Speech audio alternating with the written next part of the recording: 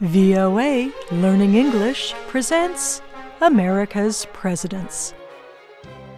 Today we are talking about Gerald Ford. Ford was the 38th president, but he was never elected to the position. Instead, an unusual series of events brought him there. Many historians have described Ford as a good man facing a difficult situation.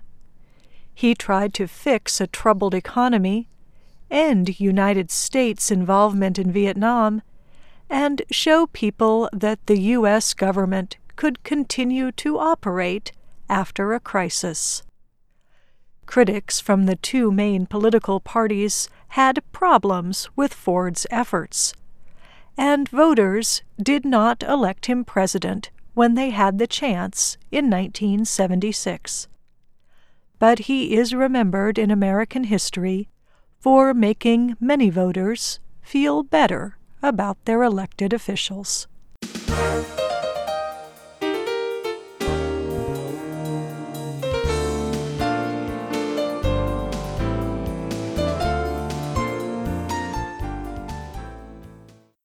When he was born, the future president was given his father's name, Leslie Lynch King. But the boy's father was abusive. His mother separated from him a short time after their son was born. She asked a court for permission to cancel their marriage. Her request was quickly approved. She and the boy moved from the Midwestern state of Nebraska to Michigan. In a few years, the mother married a man named Gerald Ford. The couple had 3 sons together. The new family was warm and loving. In time, the oldest boy officially took his stepfather's name and became Gerald Rudolph Ford, Jr. He was called Jerry for short. Growing up, Jerry Ford was a well-liked person and a good student. He was also a top football player. He was named the most valuable player on his team at the University of Michigan. After finishing college, he was offered work with professional football teams. But Ford wanted to continue his education instead. He accepted coaching positions for the football and boxing teams at Yale University in Connecticut. In time, he attended the law school there. Ford's path to politics was similar to that of other presidents during that period. He worked at a law office in his home state. He fought in World War II. He married. Ford's wife was Elizabeth Bloomer. Her friends called her Betty. She had been a dancer and worked as a fashion model. The Fords went on to have 4 children. When Gerald Ford was 35 years old, he launched his political career. The Republican Party chose him as its candidate for a seat in the U.S. House of Representatives. Ford was elected to represent his home area of Grand Rapids, Michigan. But unlike many other politicians, he did not move on to the Senate or become governor of a state. Instead, he stayed in the House of Representatives for 25 years. The job of congressman was, in many ways, a good choice for Ford. He was well liked by many voters and other lawmakers. He could help different groups come to agreement. He took increasingly important positions on political issues, and in time became the top person in his party in the House. Ford was a strong supporter of Republican presidents. In the 1968 election, Ford advocated for Richard Nixon. Ford liked Nixon's plans for the United States, as well as his efforts to improve relations with China and the Soviet Union. Both Ford and Nixon were re-elected to their positions in 1972. But by then, major problems had come to light in Nixon's administration.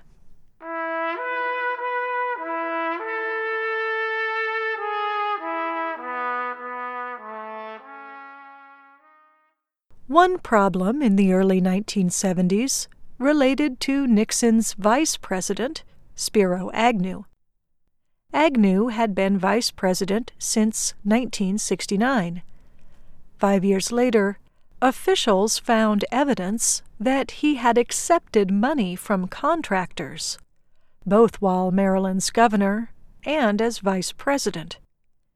In answer, Agnew resigned from the presidency. Normally, voters elect a vice president along with a president every 4 years. But by coincidence, the U.S. Constitution had recently been updated to say what happens if the country needs a vice president unexpectedly. It states that the president has to nominate someone for the position. Then, a majority of lawmakers in Congress must agree. So, in 1973, Nixon nominated Gerald Ford to take Agnew's position. Nixon was not especially close to Ford, but he knew a majority of lawmakers would likely accept him as vice president. They did. However, Ford did not serve in the position long. In 8 months, another unexpected event put him in the Oval Office.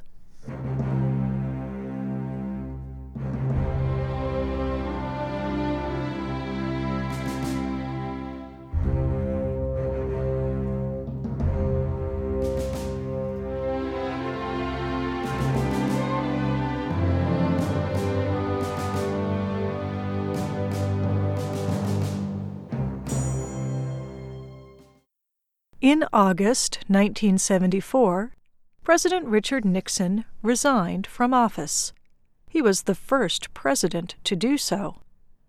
As a result, the vice president, Gerald Ford, became president.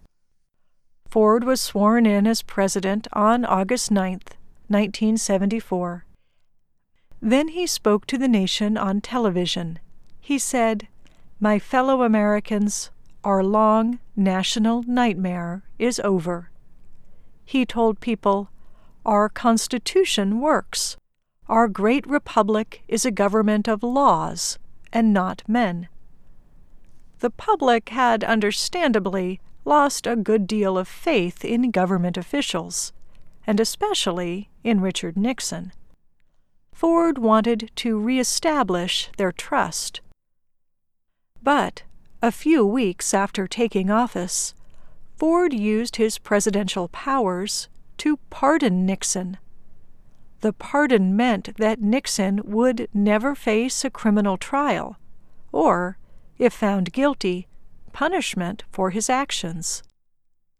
Ford said he believed pardoning Nixon would help Americans begin to recover from their painful experience with the former president. But instead, the move angered many people. They believed that Nixon should be held responsible. They also lost some of their trust in Ford.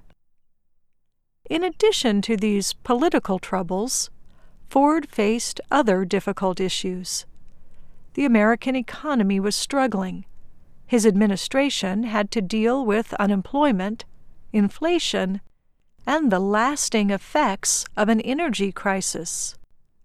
The high price of oil imports came at a time when Americans were using more and more gasoline. Ford took steps aimed at improving the economy, but critics said he was not consistent. Some criticized him for increasing government spending and cutting taxes. Others criticized him for reducing government spending and raising taxes. Ford also oversaw the withdrawal of Americans from Vietnam. An earlier agreement had brought a ceasefire to groups in South Vietnam, North Vietnam, and communist forces. The U.S. officially withdrew its combat troops in 1973, but the fighting restarted. Ford asked Congress to approve military and humanitarian aid for the area, but U.S. lawmakers did not approve the full amount, and in time they cut military aid. In 1975, Communist forces began to take control of Saigon, the capital of South Vietnam. Ford ordered all remaining Americans in the country to leave, along with any South Vietnamese who were connected to the United States. He said that, as far as Americans were concerned, the Vietnam War was finished. Americans did not appear to blame Ford for the troubling end of the country's involvement in Vietnam, and some recognized that the country's economic and energy problems had started long before he became president. But in general, Ford did not have the support of Congress, and many voters did not forgive him for pardoning Nixon. In 1976, Ford officially campaigned for president for the first time. He won his party's nomination in a close race against Ronald Reagan, the former governor of California. But he lost the general election to the Democratic candidate, who said one of his best qualities was that he did not have experience in the federal government. The argument appeared persuasive to many voters, who still did not appear to be enthusiastic about the government. In the 1976 election, nearly half of all people who were legally able to vote chose not to. Ford left the presidency graciously.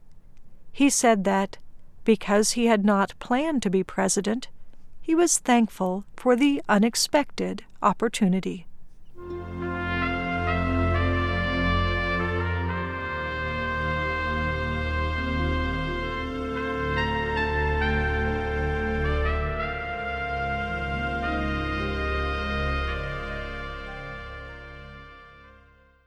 Although Ford said he was ready to retire from politics, he continued to be active in public life. He advised others on government affairs, published books, and sat on boards and committees.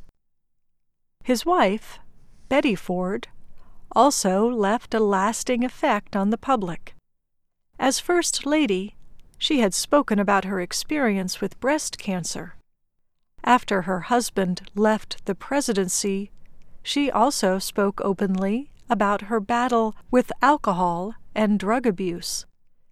In 1982, Betty Ford co-founded the Betty Ford Center in California to help people get treatment for drug addiction. She announced her husband's death in 2006. Gerald Ford died of heart disease at the age of 93. By that time, most of the public had accepted that one of Ford's biggest achievements was to help the country recover after Nixon resigned. President Bill Clinton gave Ford a Presidential Medal of Freedom for his efforts. And even Jimmy Carter, who beat Ford in the 1976 presidential election, began his inauguration speech by thanking Ford. Carter said, "For myself and for our nation, I want to thank my predecessor for all he has done to heal our land."